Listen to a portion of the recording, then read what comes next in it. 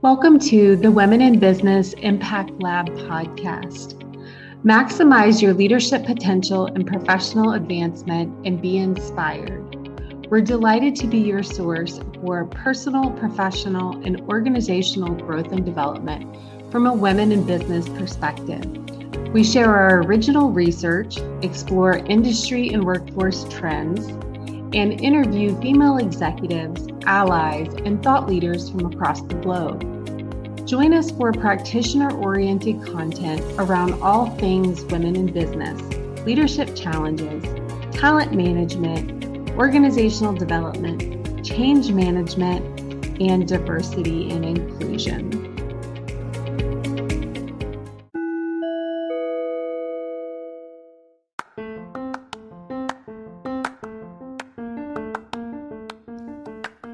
Welcome to the Women in Business Impact Lab podcast.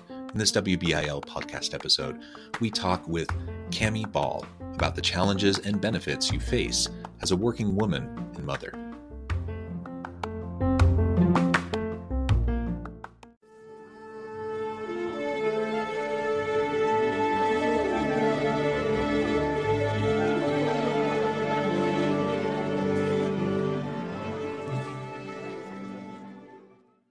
Kamilyn Ball, welcome to the Women in Business Impact Lab podcast. Thank you so much. I'm so excited to be here.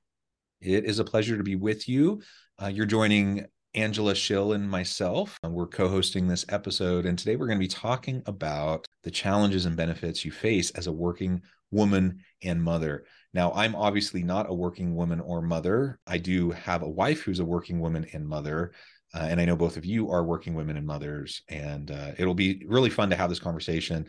I think I will chime in from time to time, probably trying to channel the experiences of my wife to add to the conversation, but it'll be a lot of fun. As we get started, I wanted to share Kamilyn's bio with everybody. Kamilyn Ball grew up in a small town of Afton, Wyoming. She attended Utah State University, where she received a Bachelor's of Science degree in accounting. She then attended the University of Washington in Seattle to earn her Master's of Professional Accounting, specializing in taxation. After graduation, she began her professional career with Ernst & Young's tax practice in Seattle. She has spent the last 22 years working in various roles in the field of accounting. 12 of those years were spent with Ernst & Young in their global compliance and reporting tax group, starting as a staff and leaving as a senior manager. 2 years as a tax director at DaVita Healthcare, a public Fortune 500 company. 5 years at UVU as an accountant, adjunct instructor, professional in residence, and dean's executive in residence in the accounting department, teaching intro accounting classes, undergraduate and graduate tax courses, and overseeing the volunteer income tax assistant program, the VITA program. After teaching at UVU, she went to work as a partner at an outsourced accounting startup, and then moved on to her current role as a controller at Advice Media LLC, a digital marketing company located in Lehigh. She's married and has 3 boys, 2 dogs, and a cat. She likes to travel, read, relax at the beach, and watch movies in her free time. Wonderful background. Thank you again so much for joining us. Anything else you would like to share by way of highlight or high level before we dive on into the conversation? Nope, that's me in a nutshell. A lot of work and a little bit of free time and a lot of boys in my house. Luckily, my 2 dogs are girls because that's the only girls I could control. But the rest of it, I'm just surrounded by boys. And for me, it was the opposite. I have 6 children. My first 4 were girls. So it was my wife, my 4 girls, and I. I never thought I would have a boy. I didn't even, I kind of thought at that point it wasn't even in the cards at all. So eventually we got a boy dog, and that was it. And then eventually I got 2 boys tailing at the end. I love it. Got to control what you can control. It's funny because I have 1 daughter, 3 boys, and then the dog, of course, had to be a girl so that we have a little bit more control in the girl arena too. Yep, exactly. But no, I'm excited to be here, and I'm excited for the discussion today. It's definitely a topic that is very important to me, and something that I want to make sure all of anyone listening gets some benefit from it, but especially those aspiring women and girls that are starting their professional careers. Well, thank you. And my first question to you is just asking, what are some of the challenges that you faced being over the past 20 years? I hear what you've done. It's a lot. And I imagine that would create an environment where a lot of challenges would surface for a variety of reasons, but what are some of those that you've been through or faced? Yes. Yeah. So I want to start off a little bit from when I was younger and kind of where my desire to be in the professional working world came from. Because I think that's helps people understand my viewpoint. But my mom worked my whole life. My dad worked, he owned a small business in a very small town. But she didn't necessarily work because she wanted to, she worked because she had to. But I grew up from the time I was little, you know, until she passed away last year. She worked most of her life, and I watched her work. And my parents didn't have the greatest relationship, and her words of wisdom to me were always like, "Hey, you never know what's going to happen in your life. You should always be able to take care of yourself and any children that you might have." So it's kind of coming from a negative place of her cheerleading me to be a working woman. But I watched her work, and I just always knew from a young age that I wanted to work and I wanted to do something professional. Um, and so I remember I actually in college had to write an essay for one of my English classes, and the topic I picked was the benefits of working mothers on children. And I did an entire research project about that and got a really good grade on it. But I think it just was, and I grew up, in a predominantly uh, LDS Church of Jesus Christ of Latter-day Saints town, and I went to Utah State. And so there's definitely that prevalent um, religious idea that a lot of working, or a lot of women stay home and take care of the kids. And so I fought against that from a very, very young age, especially in college. That was a weird topic for me to be talking about. But as soon as I got up into my first professional job at Ernst & Young, that was not in Utah, that was in Seattle. And it was very, very common. Like our graduating class was 50-50 male and female. Everybody went to work. It started off great. I had a lot of opportunities. Some of the benefits that I've seen. So some of the challenges I didn't experience right off the bat until I moved back to Utah. So at some point in my career, I moved back to Utah and was hit with that cultural issue, in Utah. And probably one of the biggest challenges I had when I was here at Ernst & Young is I had a partner that brought me into his office and sat me down and said, "Hey, I just went to a big partner meeting and there was, a speaker there that said something that I just thought it really opened my eyes and I wanted to share it with you." And I was like, "Oh, great. What?" And he said, "Well, she asked everybody in the audience, how many of us partners, if we had to go on a business trip with a female colleague or a colleague of the opposite sex, how many of us, our spouses, would have an issue with that?" And I'm like, what are you talking about? Like, where are you going with this? And he's like, "I realized, my spouse has an issue with that." And it was right at that moment was the first time I felt the glass ceiling because of gender. Right. And so I was like, oh my gosh, I'm never going to get promoted. Right. Because he isn't going to take me on the same business meetings that he's going to take my male colleague. He's not going to let me go on the same trips. He's not going to, there's going to be an issue with him giving me those same opportunities as he does with my male counterpart. And I was really disappointed. And it was the first time when I really felt that. So the way I dealt with that is I was like, okay, I kind of accepted it. I didn't push against it. And I just said, I need to get out of here. So I went back to Seattle, and that glass ceiling felt kind of lifted. I've been in Utah quite a few years of my career, and it's just always there. I've been in so many meetings where I'm the only female sitting at the table. Um, you know, I'm the one expected that when the food is all done or the food needs to get ordered, it's just kind of the women will take care of it. Um, so I don't know. I just have kind of accepted it and just like, I don't care. But I will say that on the opposite side, I feel like in the last 10 years or so, being a professional female has actually had advantages for me because of the focus on diversity and diversifying management and diversifying people in higher up positions. I've actually realized like I need to use that opportunity as much as I can, right? And don't be like, oh, I want to be just like all my male counterparts. Like, no, I've got, I'm a female. You guys, you're all males and there's only a few females. So I have opportunities that you don't have. Mm-hmm. So at first it really bothered me. And I was just like, this isn't going to be fun. I'm going to be fighting against this my whole life. But if you look at it as, hey, I've got an advantage, it can be a benefit. So that's one thing I've learned is sometimes it benefits you to be, not the same as everybody else. Mm-hmm.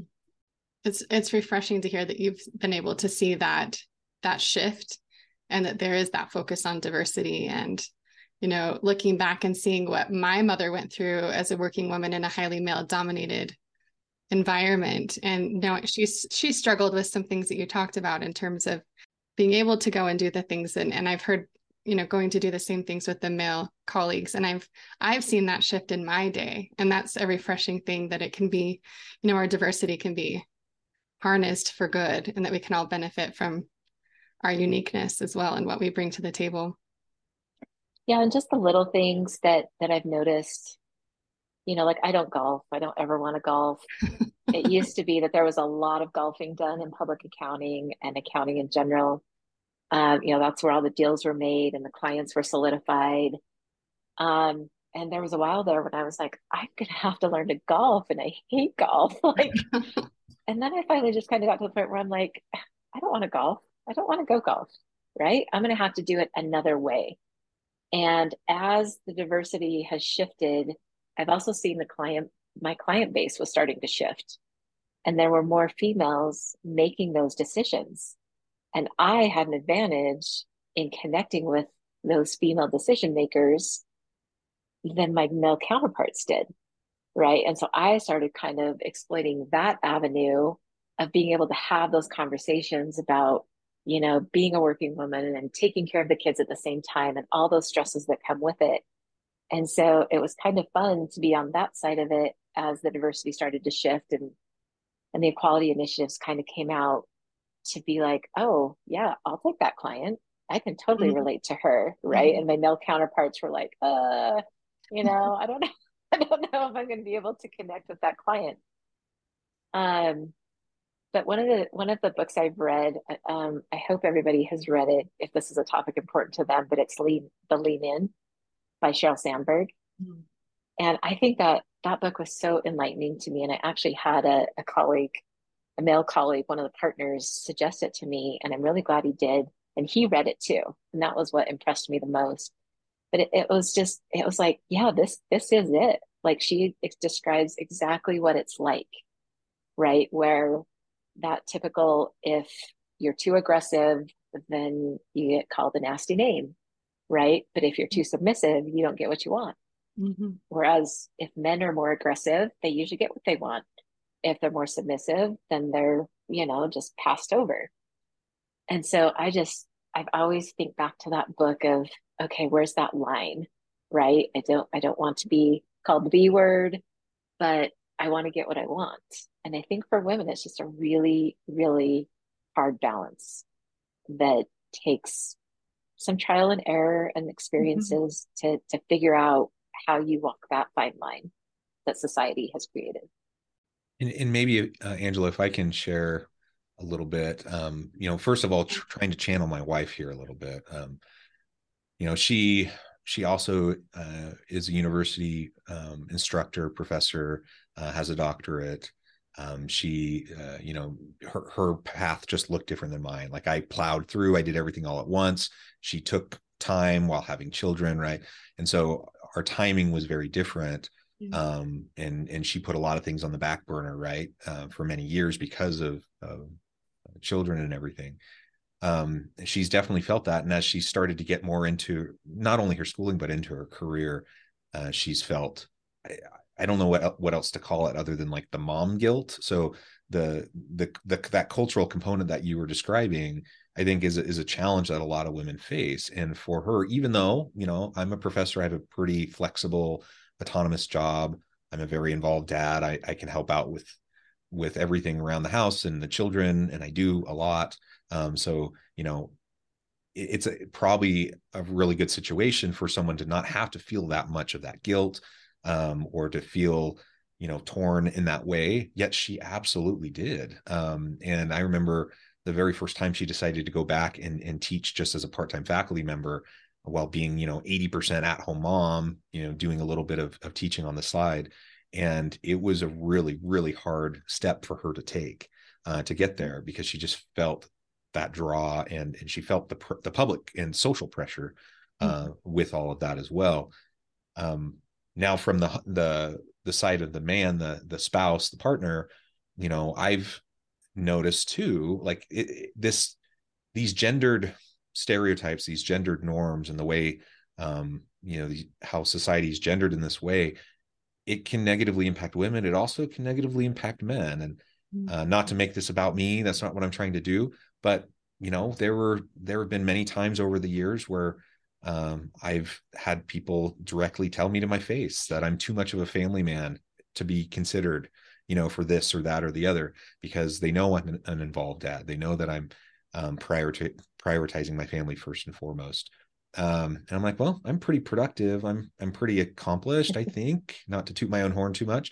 And I think I am, you know, capable, and yet, you know, I feel like I'm being not allowed an opportunity because of that, which is really kind of the flip side of the coin, right? To what you were describing from the female perspective.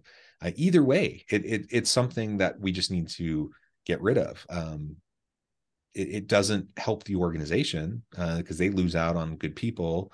It certainly doesn't help the people that are experiencing it.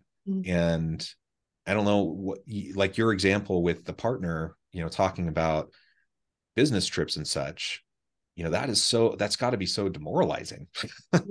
Yeah. To just come to that realization, and to just, you know, like I have this huge uphill battle. Now you've weathered that really well. It sounds like you had a really good, positive approach to dealing with it.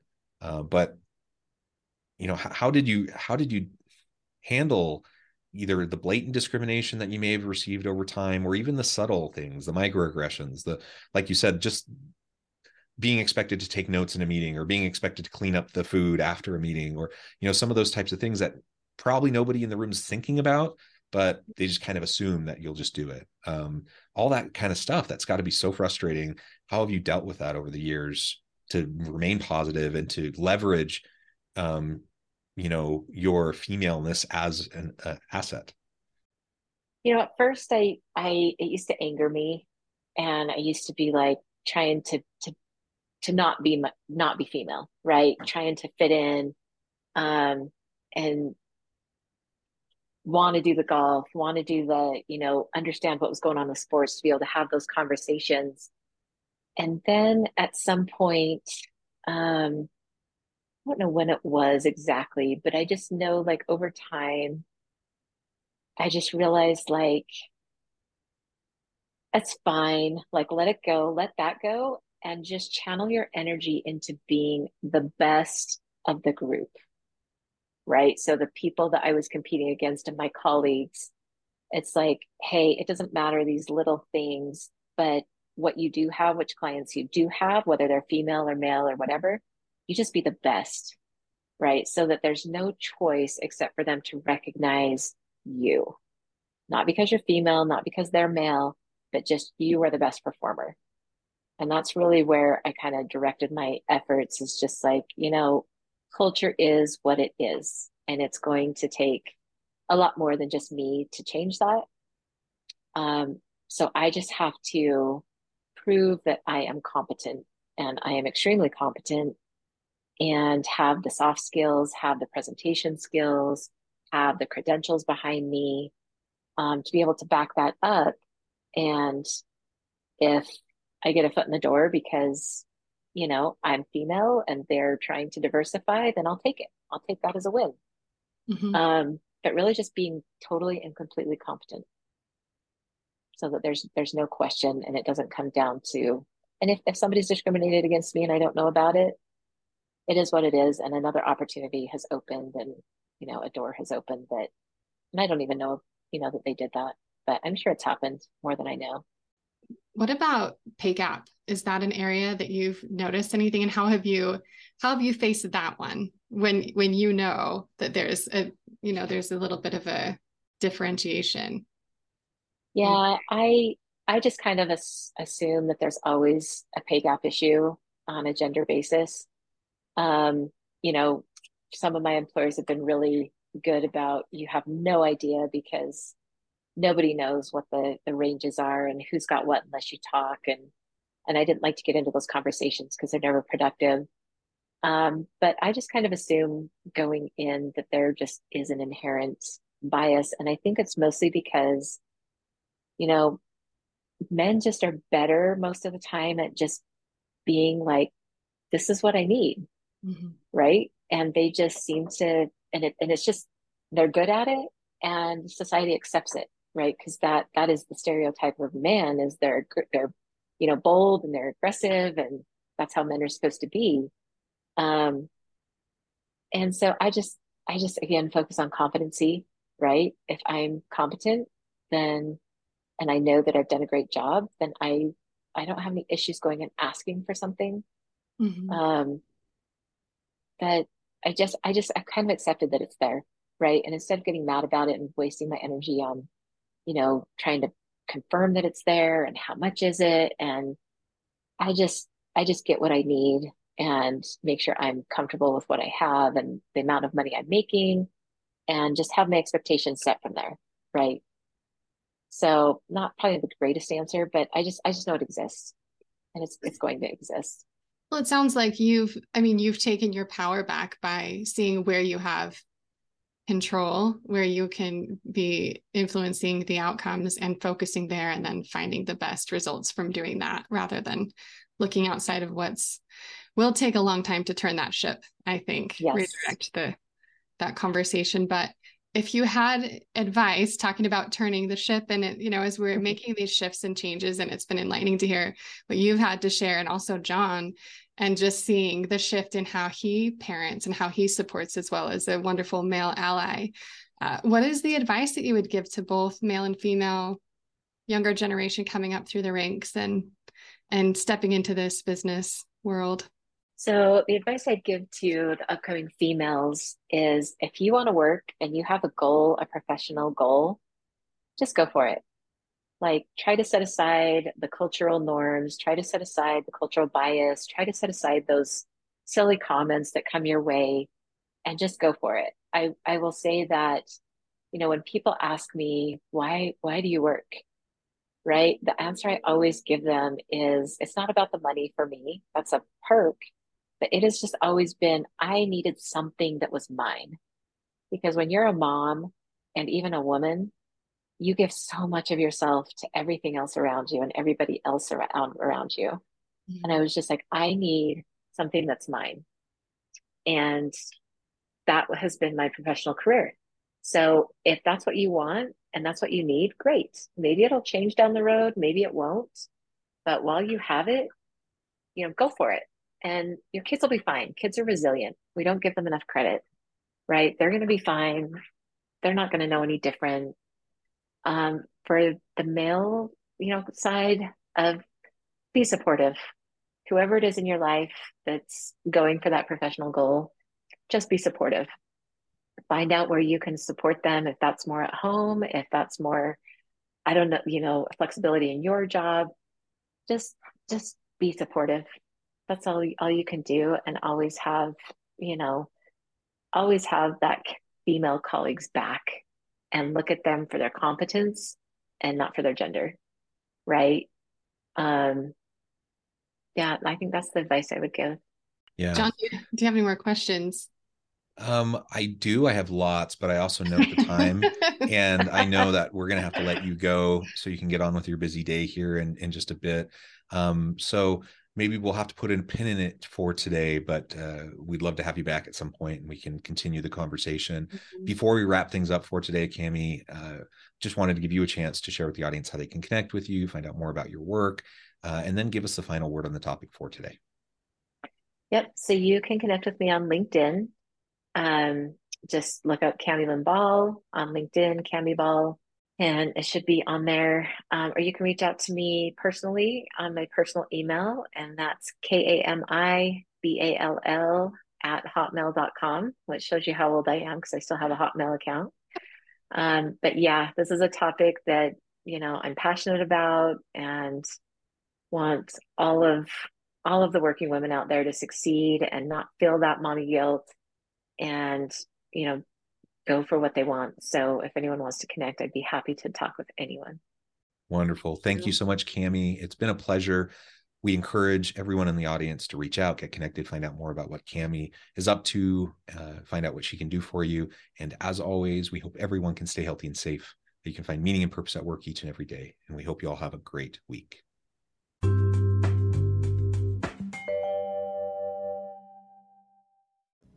Thanks again for joining us for this episode of the Women in Business Impact Lab podcast.